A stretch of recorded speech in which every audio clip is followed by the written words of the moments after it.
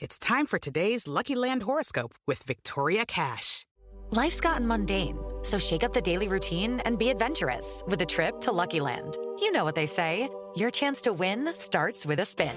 So go to LuckyLandSlots.com to play over 100 social casino-style games for free for your chance to redeem some serious prizes. Get lucky today at LuckyLandSlots.com. Available to players in the U.S., excluding Washington and Michigan. No purchase necessary. VGW Group. Void where prohibited by law. 18+. Terms and conditions apply. The following podcast contains explicit language.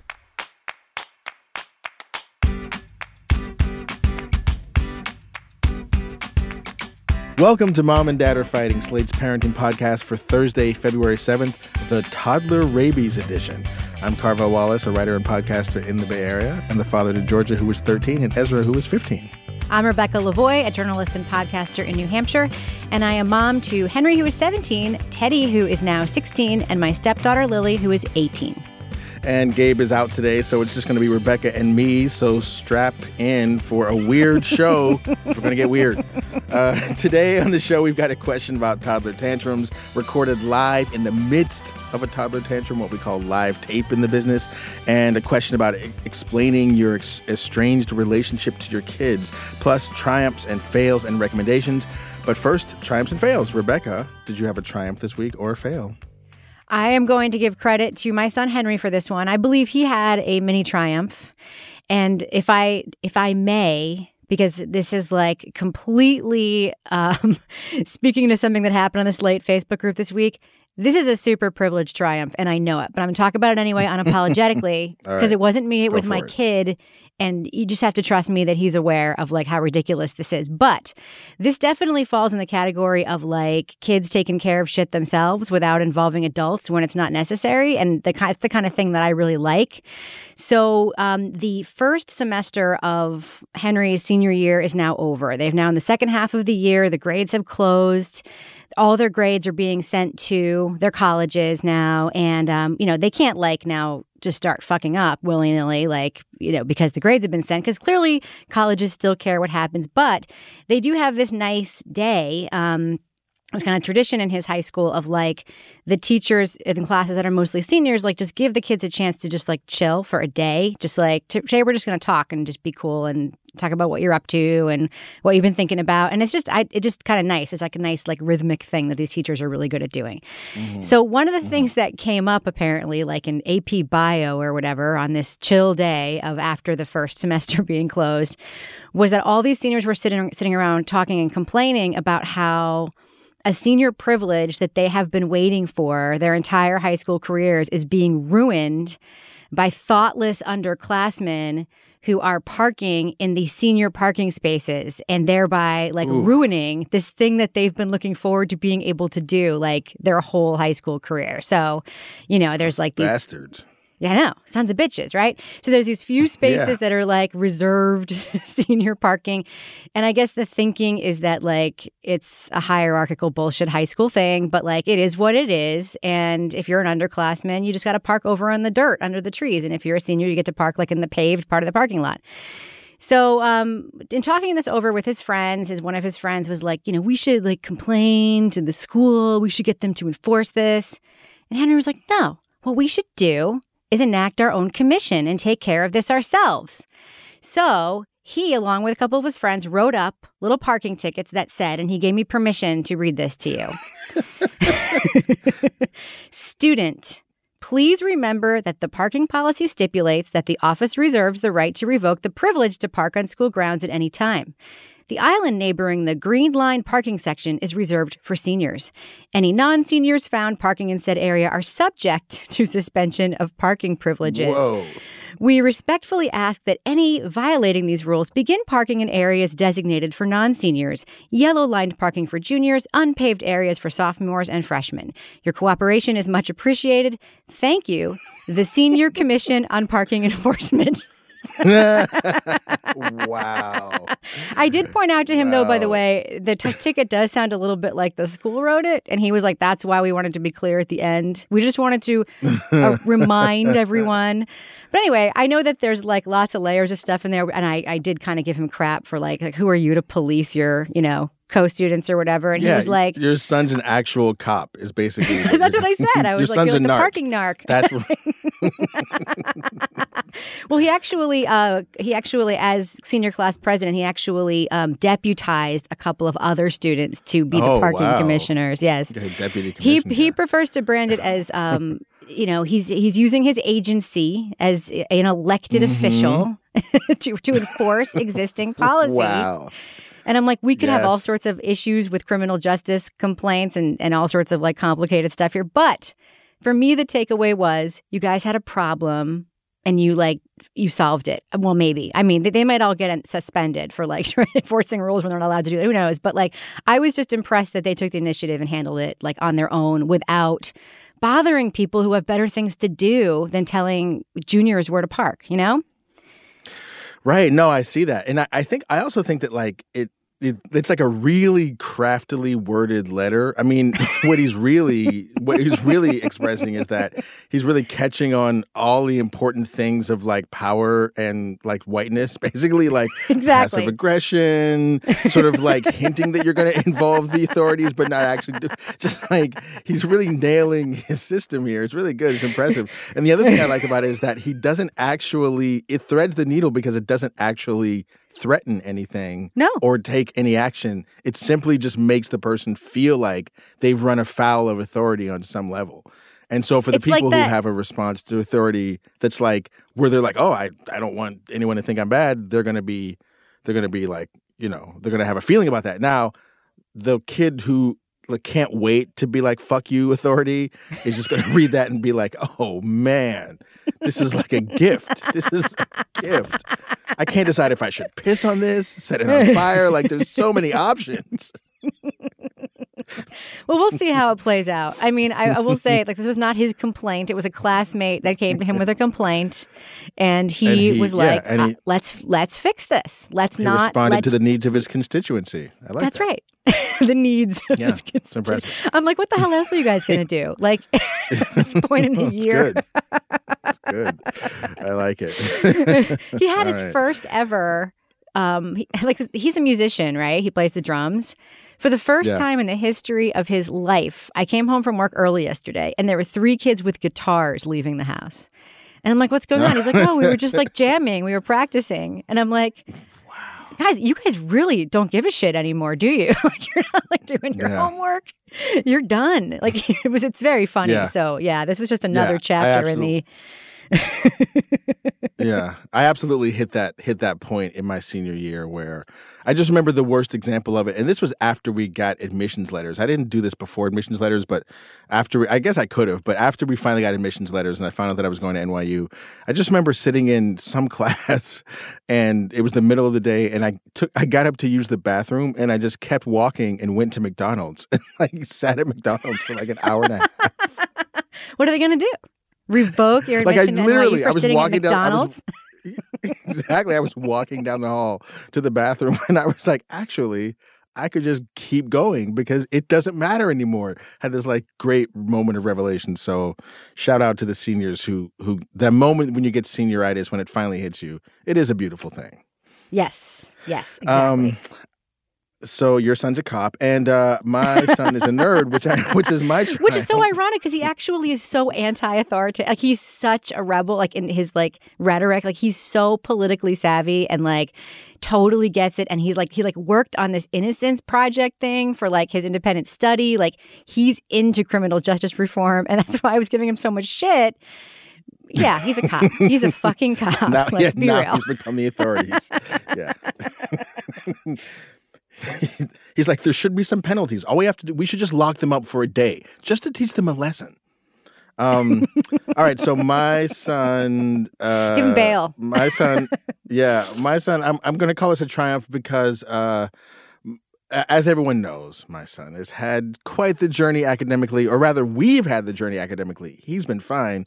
We as parents have just been sort of flabbergasted that a son of ours isn't just automatically a straight A student. We don't know what's going on. He's obviously really smart. His teachers all love him, but he doesn't do his work and he's struggled and blah, blah, blah. So we've gone on. This has been the case since whenever. It's old hat to us now. And so one of the things about that is that we always get emails like I've lost track, just 6 to 10 emails this semester from a teacher who's like, well, Ezra hasn't done this and just want to let you know that he's not paying attention in class. And it's to the point where Joe and I are just like, do you want to take this one? Should I? We get on these like phone calls with the teacher and they start explaining everything like it's the first time we've heard it. And we literally have to cut them off and be like, look, we're just going to save you time. We don't know what to do. He's a great kid. He doesn't pay attention in class. We can't make him. Good luck. You know what I mean? Like, we can't help. And so it's got to a point where that's just the thing. And like, I feel as I've watched him operate in the world and seen him put things together, I feel confident that he's going to figure out how to do what he needs to do in the world. And so I'm less stressed about his academic stuff than I used to be because I can see all the potential and everything working well for him. The school thing just doesn't work for him. He just doesn't like it. He's against it philosophically, emotionally, physically, personally. He just can't get himself to care. So he's going to do whatever. Maybe he'll take a GED and go out into the world, and then when he has to pay rent, he'll figure out what he has to do. Who knows what he's going to do? I mean, at this point, he's going to be fine. I feel confident in that. But the triumph that we got is that we always get emails from his teachers, and they're always negative. And to this last week, we got the following email from his English teacher, and I'm going to read it. Hi, all. I just wanted to inform you quickly of how proud I've been of Ezra in English over the past month. I've always known he was a critically thinking student, but at the beginning of the year, his work ethic wasn't really there. Now, however, he's starting to combine his deep intellect with studious habits and a sense of engagement that is translating into true academic success. His most recent writing assignment blew me away with the high level of structural and conceptual growth. I can tell he's really taking my feedback and advice seriously, and I just wanted to send a note home to keep encouraging this determination that I'm seeing in the classroom. And it was just so great. And I got that email, and immediately I went and read it to Ezra. Framed it. And I framed it, had it engraved, got it tattooed on my eyelid so that I can laminated see it every night when I go to sleep. I laminated my laptop. I've framed the entire internet. And it just is like, it's just cool. And like, I read it to him, and like, he, of course, tried to act like, well, whatever, I don't care. But you could totally see him kind of puffing his chest out a little bit and getting a little bit of like blushing going on. And it just was like we never get positive emails from his teachers. Yeah. And when we talk to them personally, they all love him as a person, but they don't send home emails to say, we love Ezra as a person. What a great kid. Even though they say that in person, they send emails to say he's not doing it. He's not doing right. He's not doing what we want him to do. And so it just becomes negative feedback on top of negative feedback. And I hate that for him. And I am ashamed to the ways that as a parent, I've contributed to that. And so now I'm really trying to reverse course and like highlight the things that are positive about him, because ultimately there's way more good going on for him. Like, so he's not a student at this point, whatever, like he'll be fine. And, but he's also reaching that point where he's starting to see that this is not a game, that he's got to figure out what he's going to do. He's got to, college is like a real thing, and he's got to stop dicking around. And I don't know if he's going to be able to sort of turn the whole barge around. I have my doubts, but I also can see that he has his own motivations now, and that's the only thing that's ever worked. He cannot be extrinsically motivated, that kid. He can't be. Teddy's exactly like Teddy. They're like the same, made of the same stuff. I had like one good parent-teacher conference this year with him. I think I talked about it on the show, and then it's like all been downhill in terms of caring about school. Totally. He just does not care. And there's nothing one can do to make him care. There's like nothing. You can say, if you don't do well in school, you're not going to be able to go to music camp. And he's like, oh, that's really too bad. I was looking forward to music camp. Totally. I mean, why would you withhold music camp if it's not actually a concert? Exactly.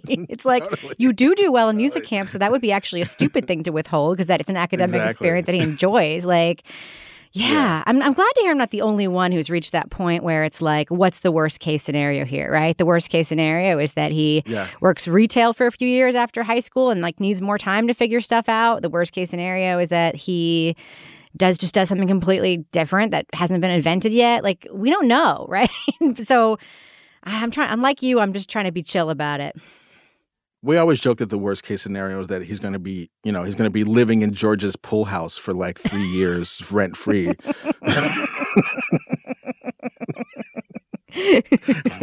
when Georgia's making 13 figures a year, but it also we parented both the kids the same, but they have different personalities. That's just the reality of it, and like it's hard for us to be too hard on ourselves about it because we're just like, look, I mean. When I was a kid, you got extrinsically motivated through basically violence or threat of violence. That was basically the final thing. And even that worked for me, but that still didn't work for a bunch of kids. So that probably it would have worked for me even if that wasn't a threat. And because I was more like Georgia in that sense, in the sense that I wanted to please people and wanted to like impress people and wanted everyone to give me gold stars and pats on the back. And I was super motivated by that. Ezra could not care for your gold stars any less than he does. And so he only wants to do what's important to him. And so I can't, I mean, I could try to be guerrilla dad and like threaten him to beat him up and everything if he doesn't do what I want. But that's obviously completely out of line with my values and with good parenting and completely an over response to the situation. So without that, I don't have a lot to extrinsically motivate him. And apparently I don't need it. He's going to do what he's going to do. And, we're going to do our best. And, we don't have the money or home life to support him into his 30s, like living in our basement or something. That's not going to happen. So he's going to have to get the hell out there and figure out what the fuck he's doing. And maybe then he'll put two and two together. So God bless him. I love that kid. Yeah. I mean, I have to say, this is like the thing that I always think about when we have this conversation. Isn't it? I think we have the ability to be more relaxed about it because we have another kid who's not the same, right? So we're able to, on some level, to be like, totally. It's not 100% my fault. Totally. That's a really good point. You're right about that. Yeah, and I always think, like, if I only had Teddy... Because the other thing, like, I was motivated as a kid by not being embarrassed with my friends because I didn't care about school at all. And, like, I was I was a bad student. I had ADHD. But I also, there was social standing in being in classes with your friends and in not getting, like, and not getting kicked out of, like, an honors class or whatever. And that would keep me motivated enough where I was, like, just always passing at that level. But Teddy's two best friends, shout out Patrick and Tommy, are geniuses. They're probably going to be like valedictorian and salutatorian. And Teddy does not he doesn't care. I'm like, don't you miss being in class with your friends? He's like, yeah, that would be cool, except they're in honors classes and I'm not, so I guess it's not going to happen. And I'm like, what are you talking about? You're supposed to care. Yeah. But by the same token, like, I have another kid who's like cares way more than I ever did or ever would. Yeah. And if I start taking credit 100% for that, which I know I can't, like that's also wrong. You know what I mean? Yeah. So I do think it helps for all the parents out there who have one kid who's not motivated. Just so you know, it's probably not your fault. It's probably not you. It's not. I mean, they have their own thing. Okay, round two. Name something that's not boring. A laundry? Ooh, a book club. Computer solitaire, huh? Ah, sorry, we were looking for Chumba Casino. That's right, ChumbaCasino.com has over 100 casino-style games. Join today and play for free for your chance to redeem some serious prizes. ChumbaCasino.com. No purchase necessary. Void where prohibited by law. 18+. Terms and conditions apply. See website for details. Moving on, we're going to do the business.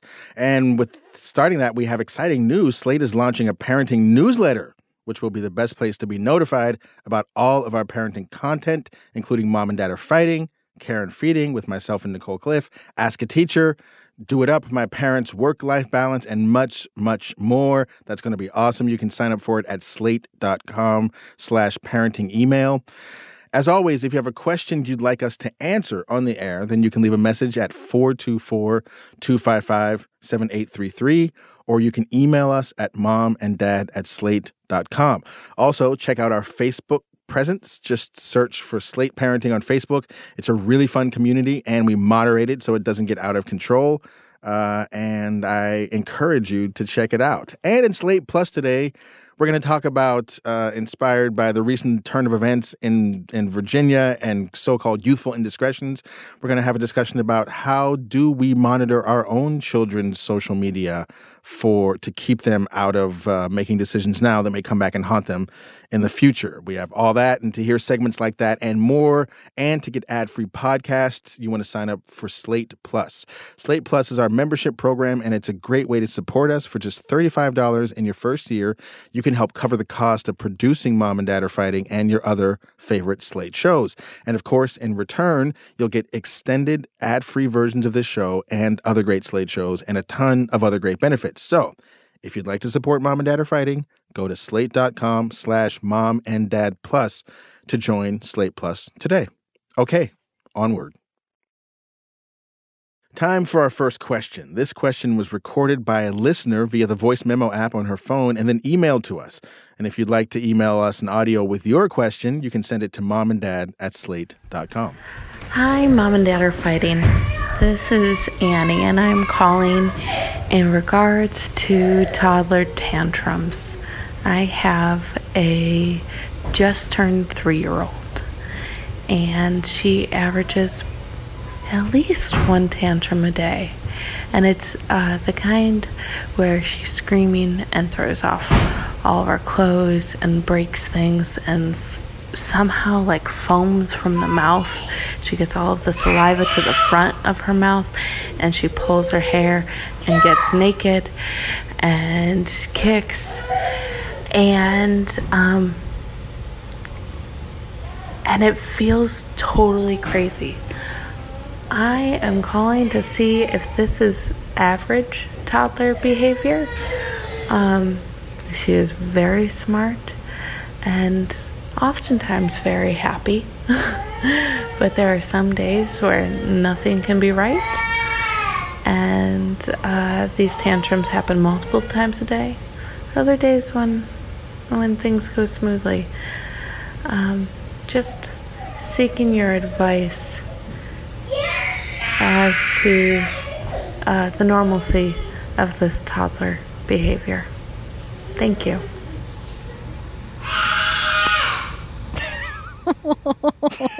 Wow. That is a work of art.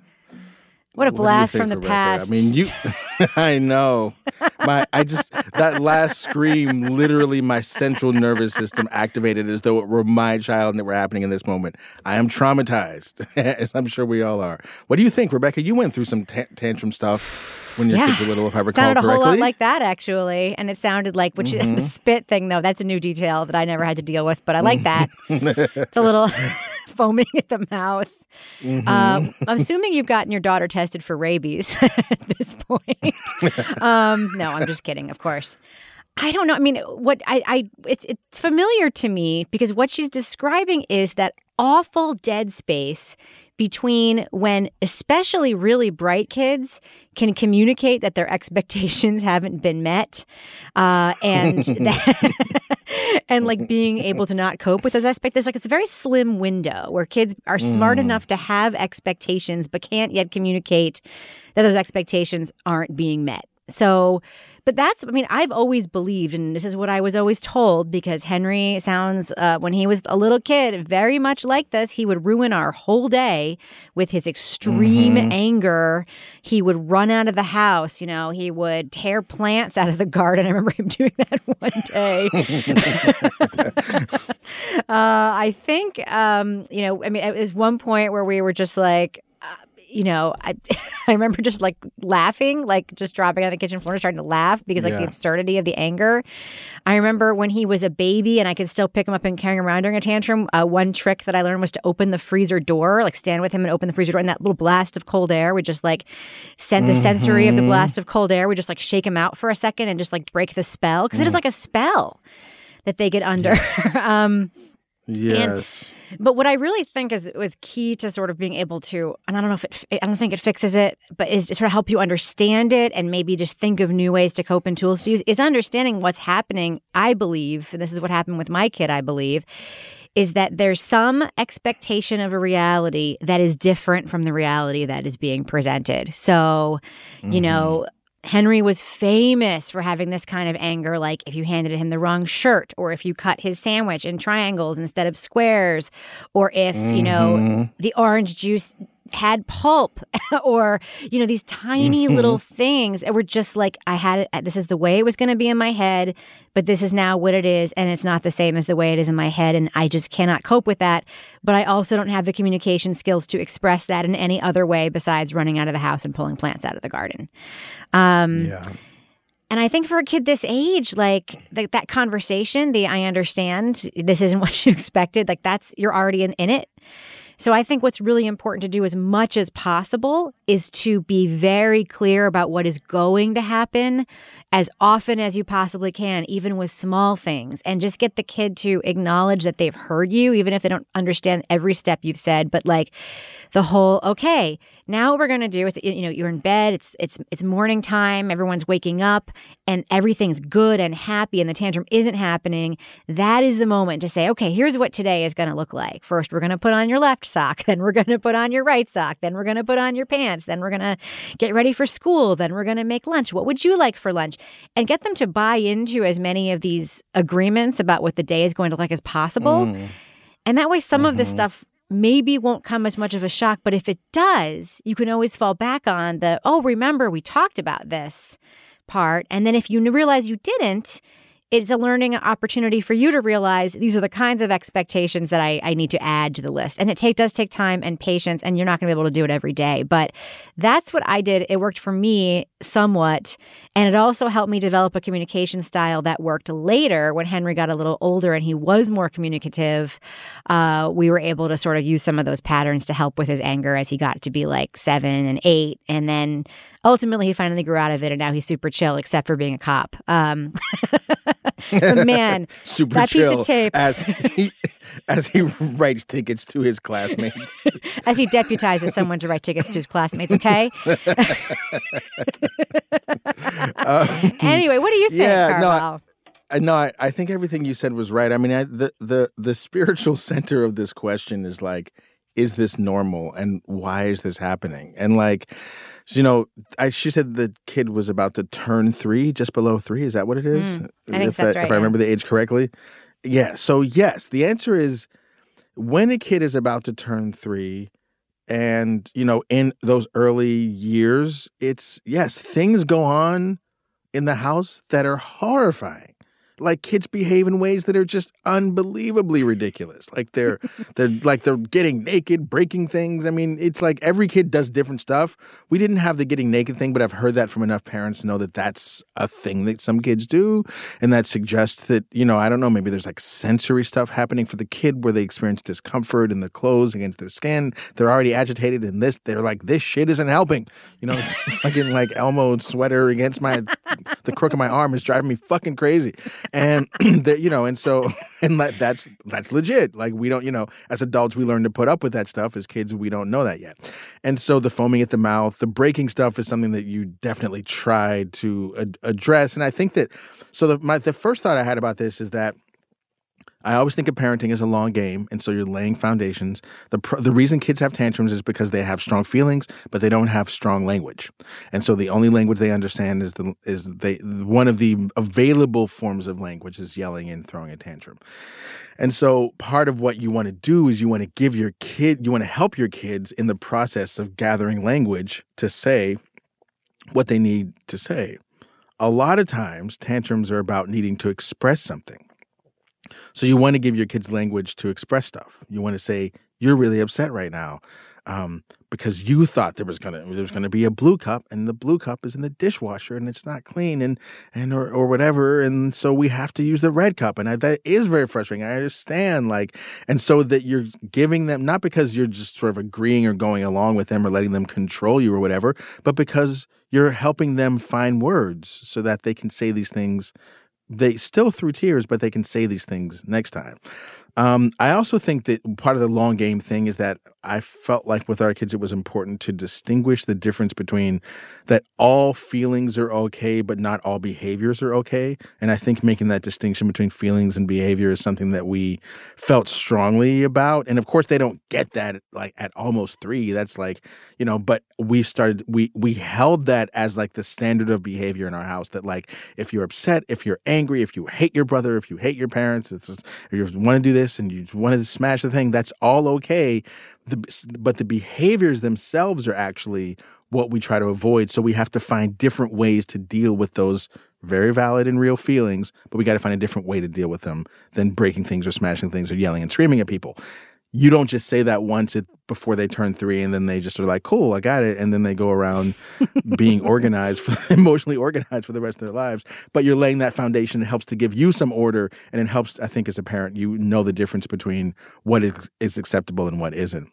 And the third thing I was going to say about this is that you're trying to minimize these things are normal.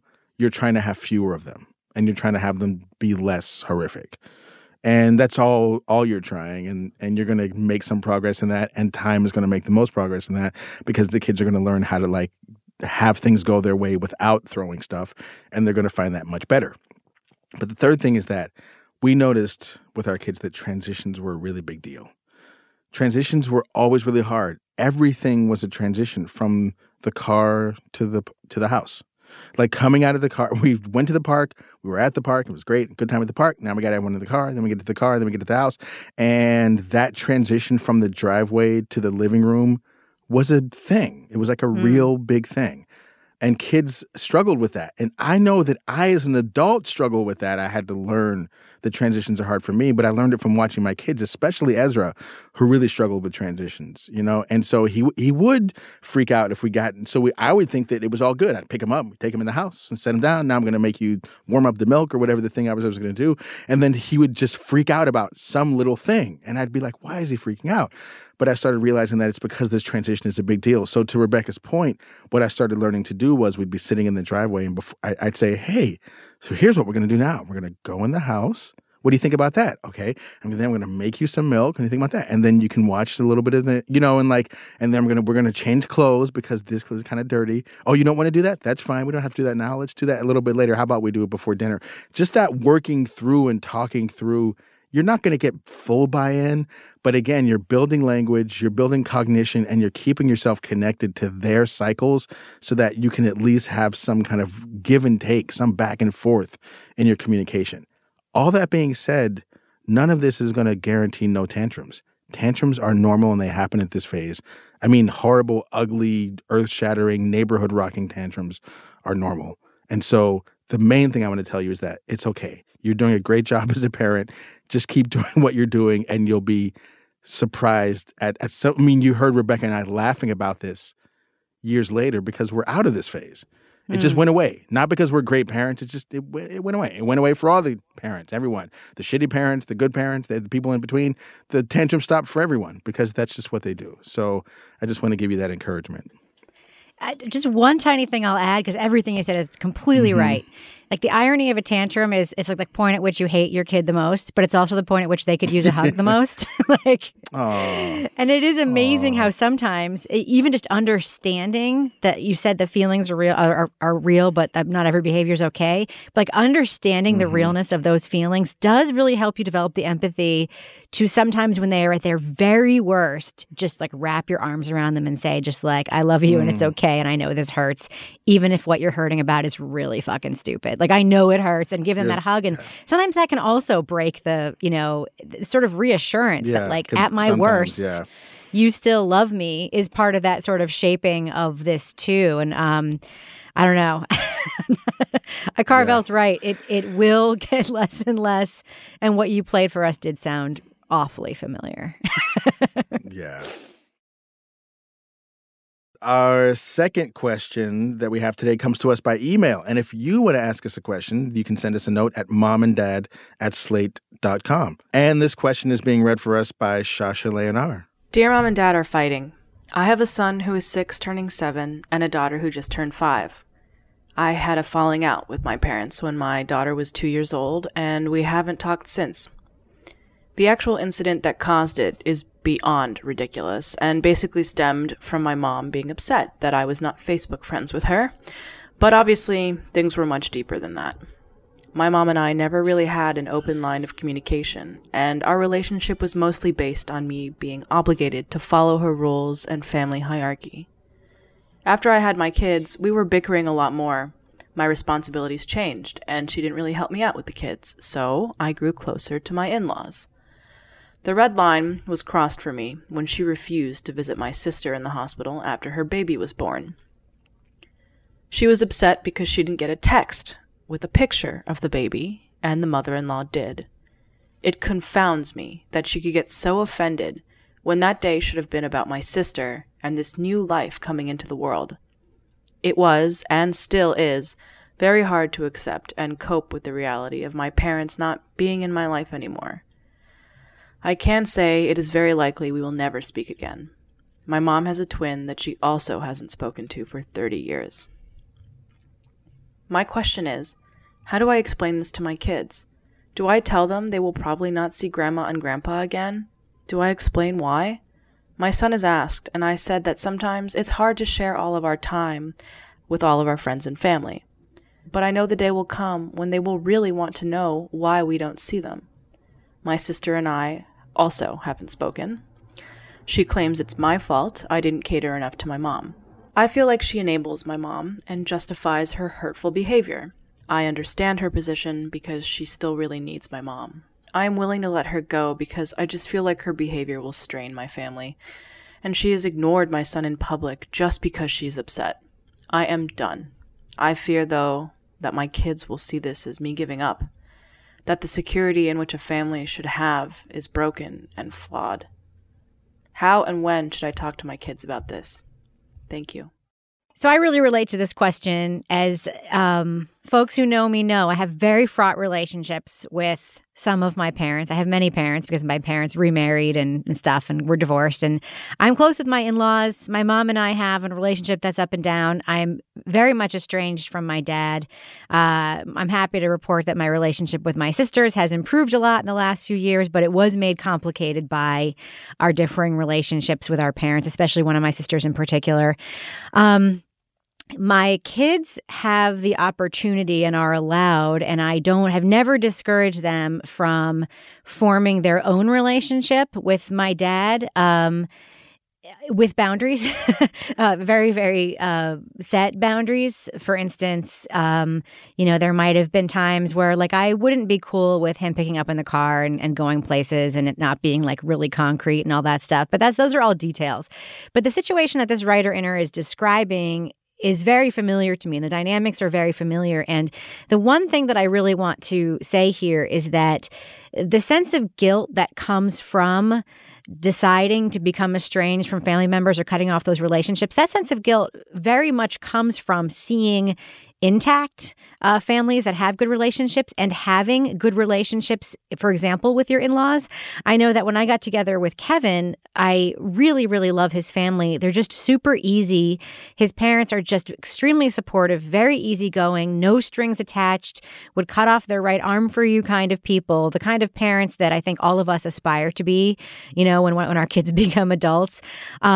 And so for a period of time, I did try once again to rekindle this thing with my dad and try to make it look more, maybe it was me. Maybe I just need to get over it. Maybe we could have something that looks like this. We couldn't. I mean, it just turns out we couldn't. He's not good for me. The relationship is not good for me. There's just a lot of things there that sound similar to what you've described here. So I think it's important to acknowledge where those feelings of guilt come from and then to let them go. Because here's the thing, you did not choose your mom. You were born. She's the one who chose to have kids. You did not choose the person to whom you were born. You did not choose the people that surround you as family. But when you're an adult, you do get to choose which relationships add to your life and which relationships make your life harder. And you do get to draw those boundaries and make those decisions. And it is my firm opinion that is an excellent example to set for your kids. Because if the message that you send to your kids is family is allowed to abuse you no matter what, just because they're family, they are allowed to mistreat you, they're allowed to make you cry, they're allowed to be crappy to you, they're allowed to be petty, they're allowed to hold grudges for years over nothing, they're allowed to make you sad, they're allowed to take away from the quality of your life. We allow that all just because they're family. What you're teaching your kids is that family is allowed to abuse you, and period. And if that's not a lesson you want them to know, if that's not something you want them to indoctrinate, if that's not something that you want them to like absorb internally, then feel good about that decision to not have those relationships, and feel good about just saying that, you know, just because someone's in your family doesn't mean that they're also not good for you. I think your kids are a little bit young right now, and I'm guessing the questions that they're asking may just be those comparison questions because they see, you know, your in-laws, but they don't see your mom. So they just may be wondering, like, whatever happened to grandma so-and-so. And I think it is completely appropriate to say, you know what, we don't really have, I don't know, I'm like, Carvel, maybe you could help me phrase this. Like, you're a wordsmith, but like, you know, not with this one, I'm not. Yeah, like we don't have hard. the same kind of relationship with grandma so-and-so as we have with grandma so-and-so. So yeah, we're not just seeing her as much right now, and just leave it there. And as they get older, I think it's okay to let them in a little bit on the, you know, as I did with my kids when they got a little bit older, saying like, this relationship isn't good for me. And it was, you know, it's just a dynamic that I don't think is healthy. And I always wanted to make sure that like we have the kind of family where we always feel like we can talk to each other and be open.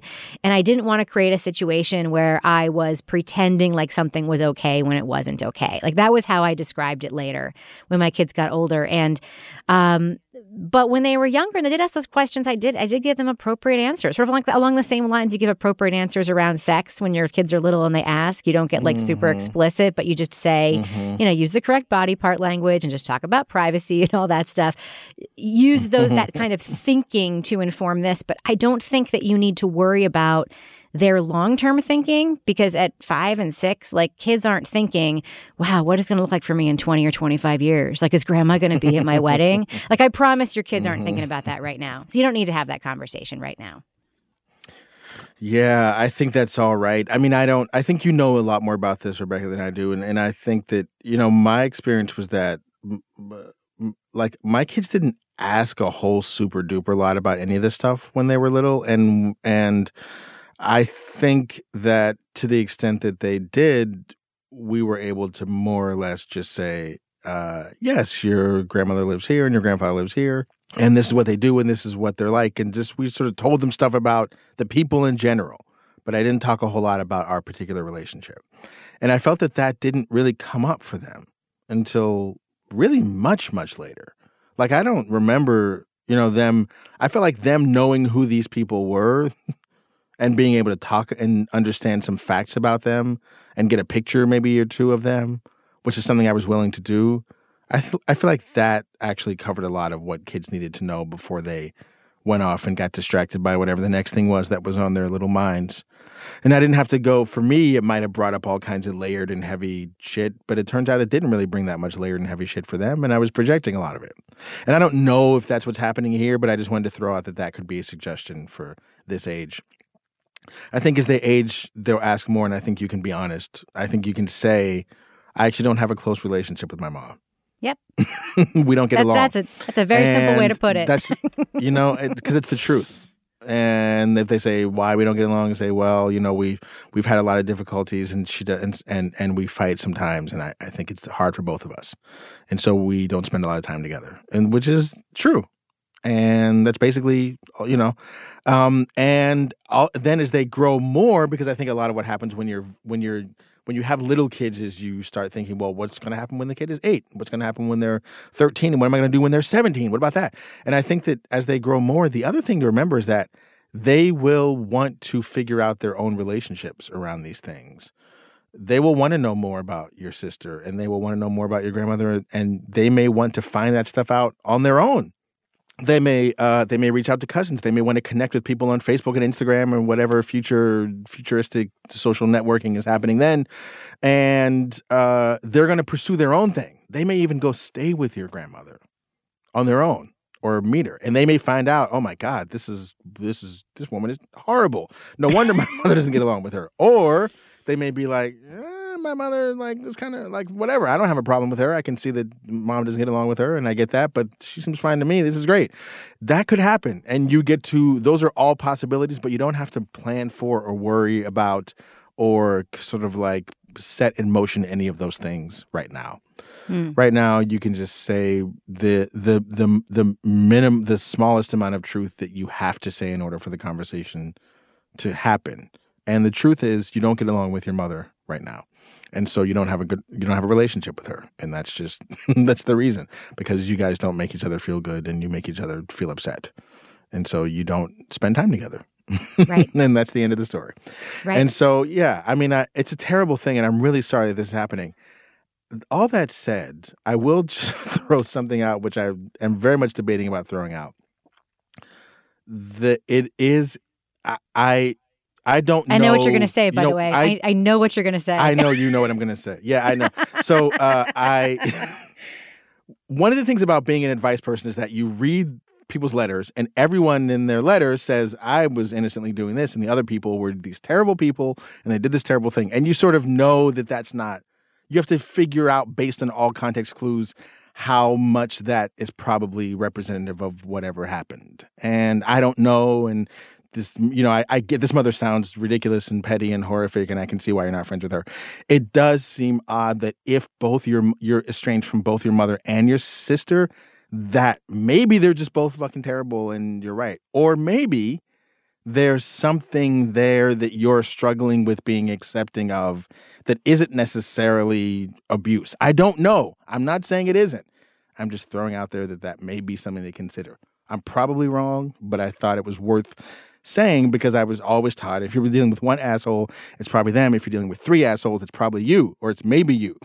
Because, and so I don't know if that's the case here, but I just thought I wanted to flag that for this reader. Maybe the mom and sister are both terrible, but there's not a lot described about what makes the sister bad other than she just is like, well, you're kind of mean to mom, which I don't know. Anyway. I will say that if she were talking about two people who were not her mother and her sister, I think I would lean a little. I mean, I thought the same thing when I read it, but then I also know my situation is that like the codependency of family does sometimes make it that you have to be estranged from more than one person. That's just the way that it works because like if you have an estranged relationship from one parent and then you have a sibling who is reporting on your life to the parent with whom you have chosen to have an estranged relationship, sometimes that really does change the relationship with the estranged parent. So I'll give you an example. So my estranged father, I heard through the estrangement grapevine that he was recently sick, that he had something happen and he wasn't well.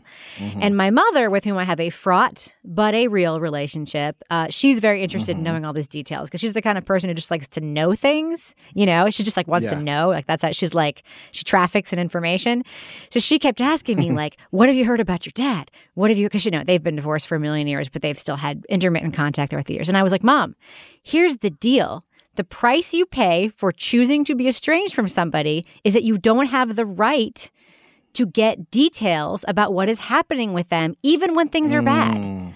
When things are good or when they're bad or in between, like that is that there is a price. The price is that it's true. My dad might get hit by a car and I might not hear about it. Like that is the price. No, and I know that sounds like really rough, but you have to get to a point like that. It doesn't sound rough. It just sounds sad. But it's true. Hurts.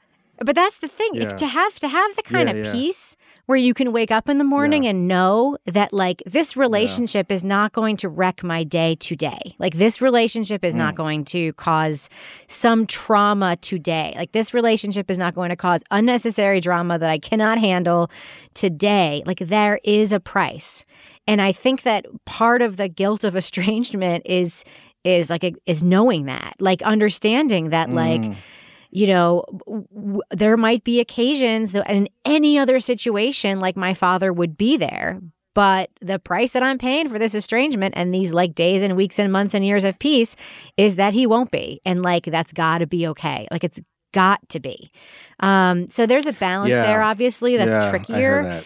But like there are so many tricky things about this. And like, so there's a whole thing where my sisters with whom I do have a good relationship, like they know they can't communicate certain things to me. And I know they're going on, but it's like weird. So I think I'm willing to bet that, I would side on the side of this whole drama thing being her describing it accurately. But what I hear, and like a lot of the over explanation of it, what I hear there is a lot of the guilt that accompanies these decisions. And That guilt is part of it. It just is. And you just have to decide whether or not to feel it forever and continue to grapple with it, or to let the guilt part go and then make the decisions that go with the upside of being able to breathe, because these are not part of your daily life anymore. These people are not part of your daily life anymore. Yeah, and I will admit that I have a particular blind spot to this kind of stuff, because I'm learning how not to do this, but I'm pretty like well renowned for like putting up with shitty behavior from people much longer than you're supposed to. And I totally, that's absolutely a feature of my life. Like, you can look down the timeline and be like, wow, he put up with that person for super long. Wow, that person was involved. Wow, he dated that person. What the fuck? And that is definitely a thing that I have. And part of what happens for me is I have this exact problem. I'm like, but then I won't know if something happens to them, and I won't be able to help, and I won't be there for them if they need me. And I will put up with people's behavior for a long time just out of that guilt. And so the idea of like I don't know how to be estranged. I'm just learning like how to actually effectively be estranged from a motherfucker who deserves my estrangement. This is new information for me, so I appreciate the lesson here. Well, it could also just mean I'm a monster. Let's be real. It could mean that. And I do occasionally grapple with that. I'm like, the ease with which I'm able to sort of just like talk about it. But it's taken years of practice and reconciliation. Years.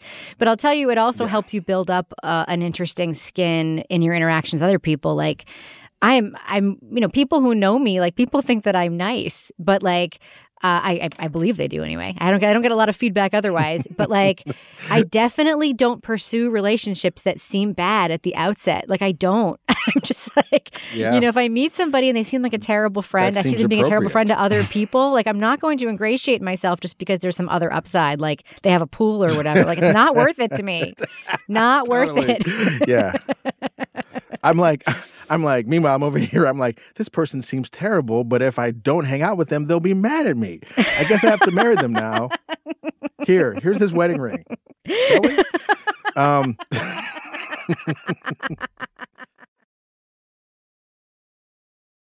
All right, now is the part of the time where we move on to recommendations. I'm not going to do Gabe's whole bit because I can't do it justice with its mild but intensive humor. So I'm just going to say, Rebecca, what recommendations do you have?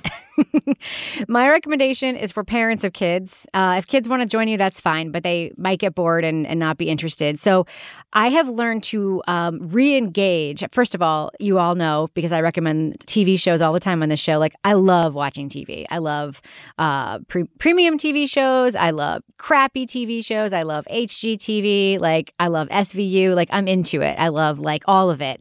But I have become terrible at watching TV because, like everybody else in the world, like, I always have the small screen and I'm tweeting and I'm thinking about work, or I have my laptop on my lap, or I'm doing whatever. And I have discovered a whole new way to become centered, not just around TV, but just to have like a little bit of relaxing time and like use TV for what it's supposed to be used for, which is to give you an escape from your life and like make you, engage with another world. And that is, I have started watching foreign crime dramas with subtitles, and I've become completely addicted to them. My favorite one so far is this Swedish-Danish show.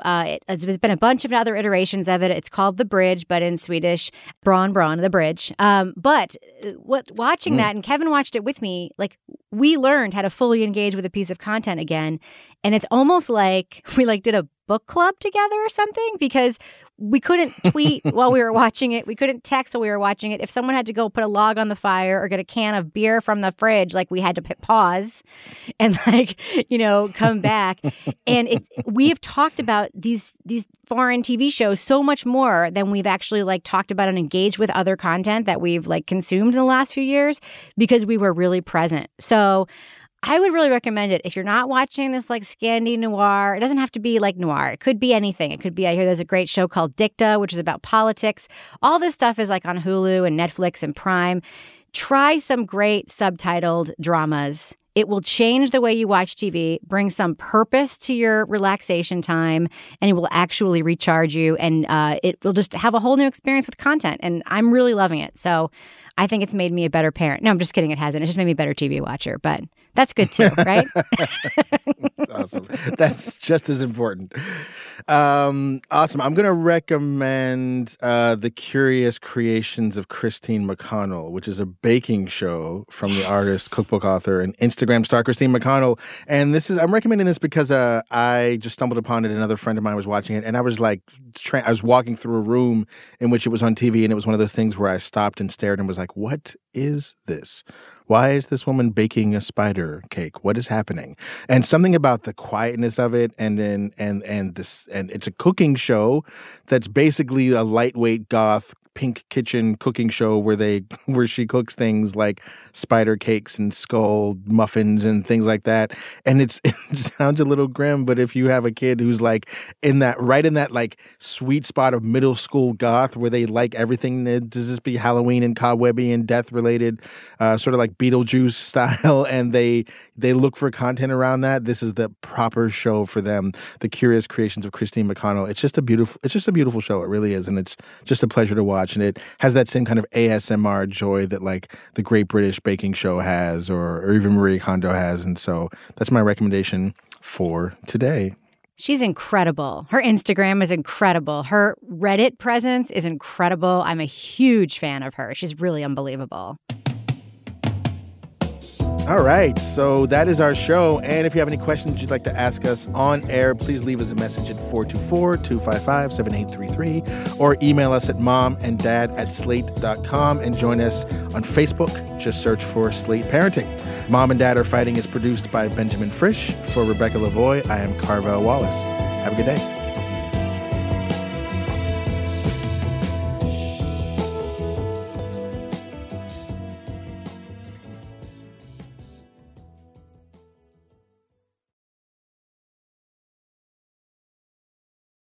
Hello, it is Ryan, and I was on a flight the other day playing one of my favorite social spin slot games on ChumbaCasino.com. I looked over at the person sitting next to me, and you know what they were doing? They were also playing Chumba Casino. Coincidence? I think not. Everybody's loving having fun with it. Chumba Casino is home to hundreds of casino-style games that you can play for free anytime, anywhere, even at 30,000 feet. So sign up now at ChumbaCasino.com to claim your free welcome bonus. That's ChumbaCasino.com and live the Chumba life. No purchase necessary. VGW. Void where prohibited by law. See terms and conditions. 18+.